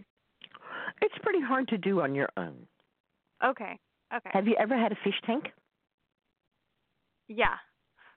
And you know how, like, stuff builds up in the glass? Uh-huh. And you really have to scrape it to get it off? Yeah. That's what they're suggesting. That's okay. That's what's built up on your teeth. And they're going to take metal instruments and scrape it. Okay, that doesn't sound too bad. It's not. Okay. I used to go to a really wonderful dentist, and he had 2 different hygienists. And one of them, who I truly loved, would always maneuver and try to get in her chair, was so gentle. And the other one, we called her Bloody Mary. Oh, man. Right, because those tools are sharp, and she would just, she would nick you and cut you, and she just was not real careful. So if you get somebody who's hurting you, just say, it should not hurt. Okay. All right? Yeah, thank you. That's really reassuring. A scaling will hurt. A scaling, they're going to go under the gum, and it will hurt. But just a regular cleaning shouldn't hurt. Okay. And then I have one quick last thing. I am going in to see a physical therapist for my shoulder and my neck. And I've just been having a little bit of like tightness and kind of like limited movement. And I was wondering, I'm not good about the comfrey poultices.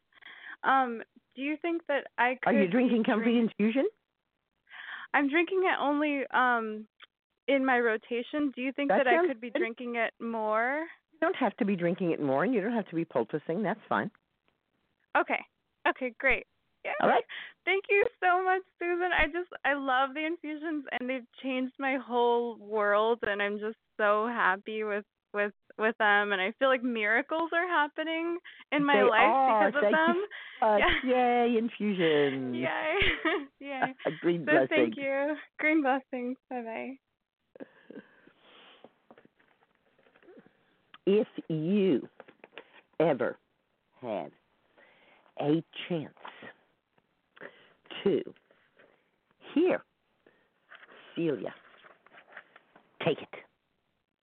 Singer, songwriter, comedienne Celia has been described as a cross between an Earthy Enya, Joan Baez, and Tina Fey. She dishes up the most delicious concoction of silly and sacred, delighting audiences across the nation. She is the everyday goddess. She has rusty red locks and twinkling eyes, and she's going to cast a spell of enchantment on you. Celia gifts those in her audience with a warm, deep, resonating experience to touch your heart, your skin, and your whole being. She has a kind of silky, smooth voice that's often associated with classic Celtic singers, and she excels at comedy. She often transforms right on stage into one or more of her alter egos, whose antics typically leave the audience howling with laughter. Her powerful, heartfelt vocals and wacky comedic improvisations leave you wondering what is going to happen when Celia gets on stage. Celia has opened for notable authors like Marianne Williamson, Dr. Masaru Emoto, Susun Weed with an A. I wonder who that is. Please do change it here. In your thing, it's Susun. Keep the sun in Susun.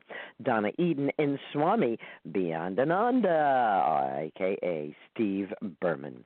She's provided live music for the Off-Broadway production of Rum Vodka and has received a Best Storytelling CD nomination for her Irish Tales CD. That's the Grassroots of Grammies. Her symbol song has been named the Anthem for the Veteran Pentacle Quest. And she uses interesting and very sophisticated looping technology, which allows her to perform duos, trios, and even larger ensembles with herself. You're right, nothing is pre-recorded. She lays down a track and then, using looping technology, actually harmonizes with herself, all live and in real time. The result is absolutely amazing. I cannot even begin to describe it, but I think we might have an opportunity this evening to hear a little bit of it. Celia is originally from Wisconsin, but right now she calls the road her home. She is currently touring with her 13th album, Karma. No matter how many times you think you've seen Celia, you can never predict what she will do and how deeply she is going to reach into your soul. Welcome to the show, Celia. Thank you. Thank you. How are you? I am doing well. What a delight to be with you. Are you going to be at Goddess Spirit Rising? I am, and so are you. I'm so excited. So we'll get to share a hug in just a couple of weeks. What fun. Hey, yeah. If you have not already heard about Goddess Spirit Rising, come to Goddess Spirit Rising, and you will get to see Susun, keep the sun in Susun Weed, and Celia, and lots of other wonderful people. What inspired you to go on the road and just sing for people? Oh, thank you. Well, I was raised in a very musical household, and when I was a little girl, my brothers started playing instruments pretty young. So my brother Brian played the guitar, and my brother Marty played the banjo. And when I would watch them perform, when I was just an itty-bitty tiny little girl, I would get the chills when I would hear them do harmonies and music together. And I said, I want to do that.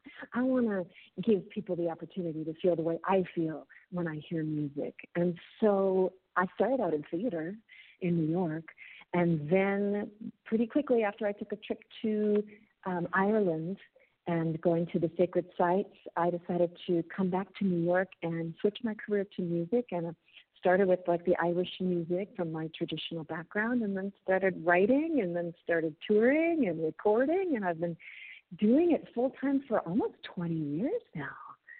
been great. So you don't have a fixed residence. You, like Peace Pilgrim, go from place to place. That's exactly right. I was just hanging out with Janice Stanfield, who's a wonderful singer-songwriter, and she taught me this terminology, which helps people understand it. I am geographically untethered. Yes. You do not have a permanent place of residence. I spent 2 years in a pop-up Land Rover on the road, and they were two of the best years of my life. Absolutely. And I have had homes in the past, but the last almost 2 years, just kind of like you, I've been geographically untethered, home free, home full, and just taking my music everywhere I possibly can. I'm in Mexico right now. Mm-hmm. Wow. So I think that we get to hear a part of your new CD, Karma. Is that true? Do you have a song all queued up for us there, Rebecca? I think Rebecca has a song called Ritual, which is one of the songs on the Karma album. Yes, I have it right here. I'll cue it up. Here we go. Are you ready for that?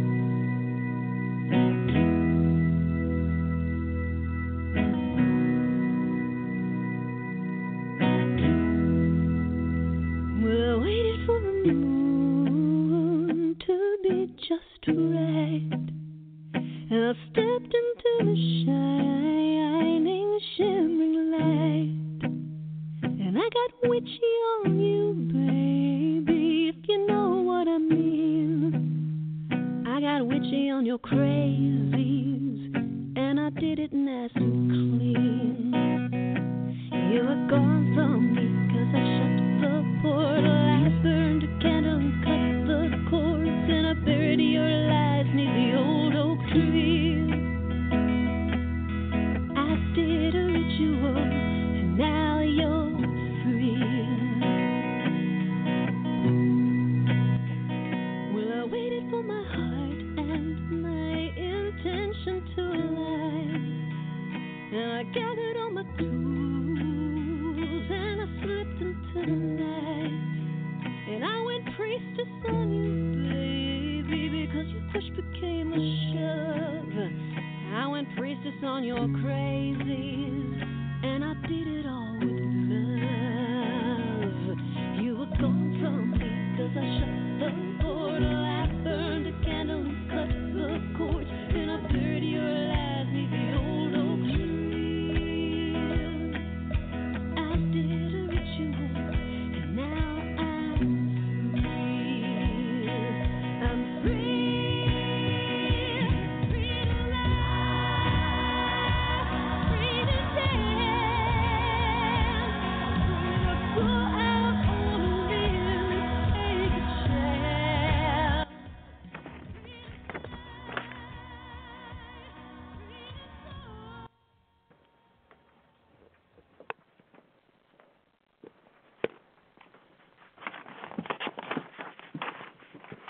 Oh, I'm not hearing the song anymore. I don't have a song anymore either. Where'd the song go? Can you hear? Well, we enjoyed what we heard of it. Great. Is That was the Susan ritual there? song from your newest release, Karma, your 13th CD. And if people want to hear the rest of the song, what do they do? How do they get in touch with you? How do they find Karma? You can find me on my website at CeliaOnline.com. That's CeliaOnline.com. There they should be able to get to a link to the Karma album. And, yeah, this album was really different than a lot of the other albums that I've done. I'm calling it my everyday goddess, red-headed Capricorn, high priestess of herself, ain't taking nothing less than to be cherished, honored, and respected breakup album. So it's a little edgier than some of my other stuff. Wow. What are you breaking up with? You know, it's a great question. It's really me exploring some of the challenges that I've had in some toxic situations. So I'm breaking up with toxic situations. I'm letting go of all of the things that are no longer serving me. And really on a path of new growth and excitement and creation and really self-love, really, really sitting in my own power. It's been Wow. Wow. Somebody that I've known for a really long time said to me today, you know, I really love you. And I looked at him and I said, I deserve it. I love it. And yes, I thought, we all do. Who was that said that? Oh, cheeky bitch. But it's true. I mean, we're all it all, right? We're everything. Right. We do. We deserve it. I told somebody the other day, I said, it's a test to see if we can accept joy and love.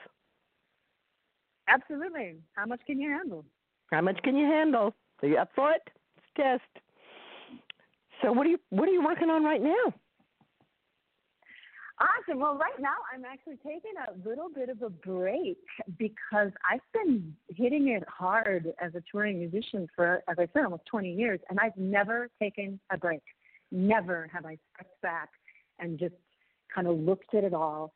So right now I'm taking one step backward to take a million steps forward. I'm really feeling into what's next. There's so many ideas that I have. I have a CD project I'm working on called Roots and Wings, which is all going to be about fairies and trees. I've got an album called Play, which is going to have all kinds of my more fun stuff on it. And I write a song every week, so I'm releasing that for my Patreon fans. I'm still doing that. So I have just another week left of this break, and then I get back to work. But that's what I'm working on right now, is not working on anything. And that's the hardest thing to do for me. Yes. Yes. Our Tai Chi teacher says the actual translation of Tai Chi is the supreme ultimate. The supreme ultimate nothing. The supreme ultimate nothing. He said to learn Tai Chi is to learn nothing, and that is the hardest thing of all. Absolutely. Brilliant. I couldn't have said it better myself. A song every week. We're impressed. Thank you. It's become really a wonderful creative process. So what I do is then I record each one of those songs and I create it and offer it as content for my subscribers. And I also do online concerts for them as well. And so that's been a really wonderful process to continue to connect with sort of my inside circle of people who get access to those songs, because I've been doing it now and releasing those songs since April of 2018. So anybody who does join and subscribe gets a song a week backlogged since April 2018, which is a lot of songs. And if they want to subscribe and become a patron or a matron of your work, you're at CeliaOnline.com. Yes, that's the website. If they want to be on the Patreon page, it's patreon.com/Celia Farren, and that's Patreon. And there's, I don't know if you're familiar with that platform, but a lot of artists are turning to it because the music industry is changing so dynamically that we're really looking at being funded directly by our fans, because the CD sales are changing so rapidly. I'm sure book sales are happening that way too for authors such as yourself. The industry's changing. Actually not. Actually not with books. There was a kind of a decade-long period when people were holding their breaths, and some were saying it's the end of the book, it's the end of the magazine, it's the end of the newspaper, it's all going digital. But it's not, is it? No, I think a lot of people still want to hold that book in their hands. I'm one of them. Absolutely. When I get a chance, right. I like to have them. Even in music, people are turning back to vinyl, which I predicted is when a musician said to me, "Oh, we got this great new technology, CDs." I looked at him and I said, "It'll take, I don't know, maybe 20, 25 years before people get fed up with it, because it's not ever going to be as good as that vinyl record." You're absolutely right. You're absolutely right. And it's been an interesting process with streaming now, which is even worse quality. And what I say to people in my concerts is, please buy the CDs. And, I know cars are even being manufactured without the CD player in them. But what artists actually get for streaming is a fraction of what they would get if you actually bought their CD. So every time you listen to a song streaming the artist gets 0.074 cents. So you'd have to listen to one of my songs 2,700 times to equal $10 in me as the artist's pocket. So what I say is, well, keep streaming. Get the streaming. Do the streaming. But stream the living snot out of it. Make playlists. Put them on repeat for your pets while you're at work. Play them all night long while you're sleeping. All night long. Because I feel love it. It's the only way it's going to. And we want to remind people that you can get a little CD player with a USB port that plugs right into your computer, and you can download that CD into your computer, and then you can play it on your computer just like an MP3 or anything else, but you're supporting the artist because you got the CD. You started with the CD. Absolutely. And then I also say, like, when the internet goes down, because you know it's going to eventually, at least for periods of time, right? So you can go to your closet and get out that CD player, and you get to still listen to music while everyone else is crying because they cannot stream. So, yes, please stream. Please stream. Yes. It's not a Get that CD. It's really inexpensive. It's just a little plug-in thing. It's not a big deal at all. Oh, yes, Celia, I love talking with you, and I love being in your audience and listening to you, too. And you know that one of my favorite characters, of course, is the Trestlefoot Fairy. And I hear that the Trestlefoot Fairy might run for president. Is this true? She has run for president the previous two elections before the last one, and she is not running for president this year.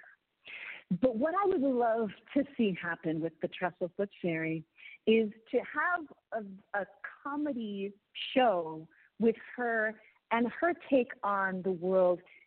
And she would talk about what it would be like if she were the president and what she would do if she were the president. So those people out there who have no idea what we're talking about, I do comedy as well as the music, and I have all these different cast of characters. But the Trestlefoot Fairy is probably the most well-known. She's got a CD called Naughty in Pink out, and her most popular song is, if you know what Dr. Bronner's Peppermint Soap is, her most popular song is Dr. You know what I mean. If you heard Dr. Bronner's makes your hoo-hoo tingle. Ladies, you know what I mean. So she's innocent yet irreverent, and so she's got this view of the world and has no idea why humans are making such a mess of it, because it's just so simple. Like, her health care plan would be happy people are healthy people. And she would get rid of the big pharma companies and the big hospitals and all of that by teaching people how to really truly love themselves and be happy and playful and do things like what you're talking about with herbs and organic materials and taking good care of ourselves and not eating things like Monsanto, which isn't really food, you know. So that would be her approach to being a leader of a country. And it would just be very, very, very funny because she's so innocent. She just doesn't understand. And yet everything she thinks makes sense. So no, she's not running. You know, she's innocent like an 8-year-old is innocent. Yeah, so like an 8-year-old today is innocent. Like exactly. She really understands what she's talking about or not. But does the Trestlefoot Fairy help manage your stress? I mean, it must be stressful to be on the road. It can be, yeah. I mean, as you know, I mean, you've traveled quite a bit, and so I'm constantly staying in different places, adjusting, packing, planning, prepping, adjusting, adapting. And so over the last, 20 years, a lot of driving. I mean, I drive almost everywhere I go, so hundreds and thousands and tens of thousands and hundreds of thousands of miles. And what that does to my body and all of the holding patterns and tensions that come with that sort of a lifestyle. And, of course, always being on the treadmill of you've got to keep going and keep making money so you can keep eating, so you can keep creating, so that you can keep connecting, so that you can keep doing shows. So there are a lot of stresses. I mean, there's a lot of great things about it, too. I love connecting with people. I love the community. I love what I do. I absolutely love what I do. And while I'm here in Mexico, I've been just really reassessing and going, oh, okay, this is the cost on my body and my well-being. And how will I do this differently so it can be sustainable, so I can do it for another 40 years, 50 years? Because it's as you know, it's not easy. It's rewarding, but not necessarily easy. There is definitely the show must go on. And there are certainly, as we know, times when we say, gee golly, I'd really rather be in bed with the covers pulled up on our head, and instead we get up and put on our costume and our best smile and go out and entertain. That's right. That's right. I mean, there is no rest for the wicked, and we are wicked. And that, so then I do indeed, do my best to be extra special kind to myself, and say, I hear you. You really wanted to be in bed with the covers pulled over your head, and I made you go out and perform. I understand, we'll go out for sushi, or I'll do something special, We'll go for a ride on the Ferris wheel, whatever you need. Oh, that's wonderful. Yes, and that self-care is so important, especially when you're in the public eye. And I've been learning more about shielding because I think I was a bit cavalier about it for a long time in my career. Nobody gets in. Nobody's sucking my energy. That's silly. And now I'm really looking at it and going, no, that's not true. I don't think people intend to suck energy. My fans are amazing. The people that I connect with are amazing. The quality, the vibration of the people. But sometimes, as it was explained to me, they just want to hang out in my energy field or whatever they perceive my energy field to be at the time. And that also takes energy. So, sometimes you need to be under the covers and isolating, and you can't do that if there's beings in the energy field wanting your time and energy. So learning to ground and center and shield and take care of that energy so that when I do have people in front of me, that I am the best that I can be for them. Yes. So it's finding that balance. So what do we do to protect a deck of tarot cards? Are you asking me, or is this like, do you have a great answer? Yeah, you wrap it in silk. Wrap it in silk. Ah, yes. So at the very least. My clothes are all going to be silk from now on. Right, pure silk underwear at the least. Yeah. And then any other silk that you can get to wear. I love it. Yes, and I love going barefoot. I love connecting with the earth and doing that kind of earthing and grounding and getting into nature as much as I possibly can. That's where I write too. When I'm very kinesthetic. So if I'm walking or moving, I know you are too. You're such a dancer. So when I'm moving and walking, that's when the ideas just flow. It's just total flow. Oh, that's so good to know, isn't it? That the earth is always there, and you can go out and you can get your hands on it at the very least, if not your feet. Yeah, or just wrap those arms around a tree. And I also rely a lot on an herb called Hypericum perforatum. It's usually known as St. John's wort, but I'm not really into John. He was kind of a woman hater. Actually, he was a very big woman hater. I'm more into Joan if I were to have a saint, so it's St. John's wort to me. And the the tincture of this plant helps prevent jet lag and travel lag and disorientation on the planet. So how do you recommend taking that? Like how much of it, how often? Well, I just flew back from Seattle. I took a red eye, left at 11:30 and got into New York at 10:30 the next morning. And when I got to the airport, I took a dropper full of Hypericum. Seattle is a really slow airport. It took me an hour to get from the front of getting in and getting my boarding pass to actually being at my gate. And so I took another dropper full of Hypericum while I was sitting in the gate area. And then once I was on the airplane, we had a 3-hour flight into Chicago. And so that's right around my limit, 2 to 3 hours. So I took another dropper full at my gate for my plane home in Chicago. And basically was up and working the rest of the day and went to bed around my normal time. Fantastic. Yeah, for people who travel, that is just such a great tip, and I'm going to take it. Yeah. Get me some. Get you some Hypericum tincture. Hypericum perforatum is the botanical name. Hyper means above, and an icon is a religious image, so it's more sacred than a religious image. It's the hyper icon. That's great. That is great. Yeah. Okay, let's see. The goddess and earth-based spirituality has had an impact on you. Tell us about that. No, thank you. Yes, very much so. I started doing more earthy kind of songs, goddess-based songs, before I ever really knew what I was doing.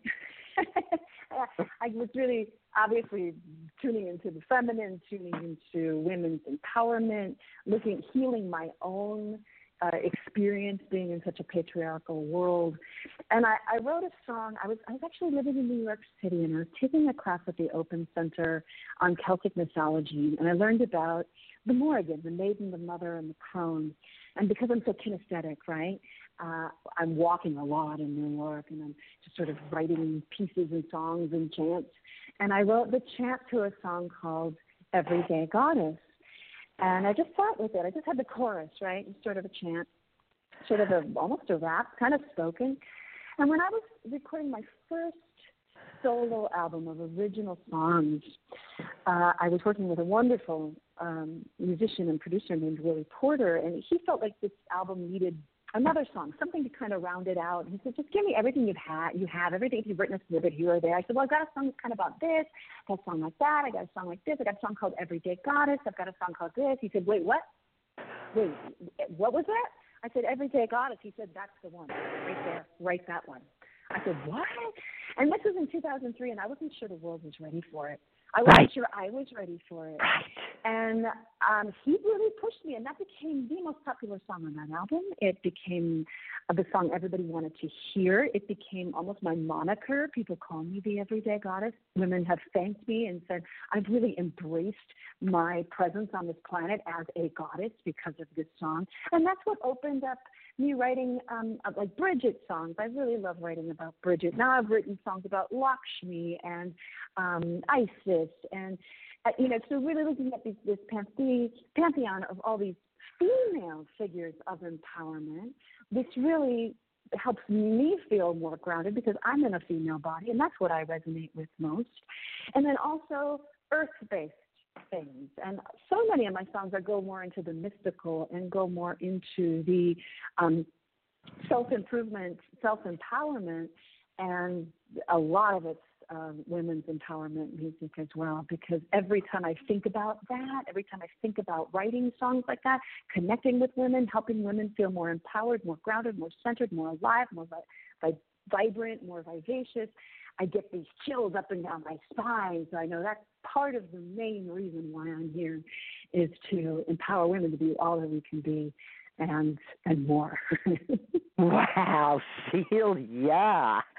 And give us that information on how to get in touch with you. There were 2 different websites.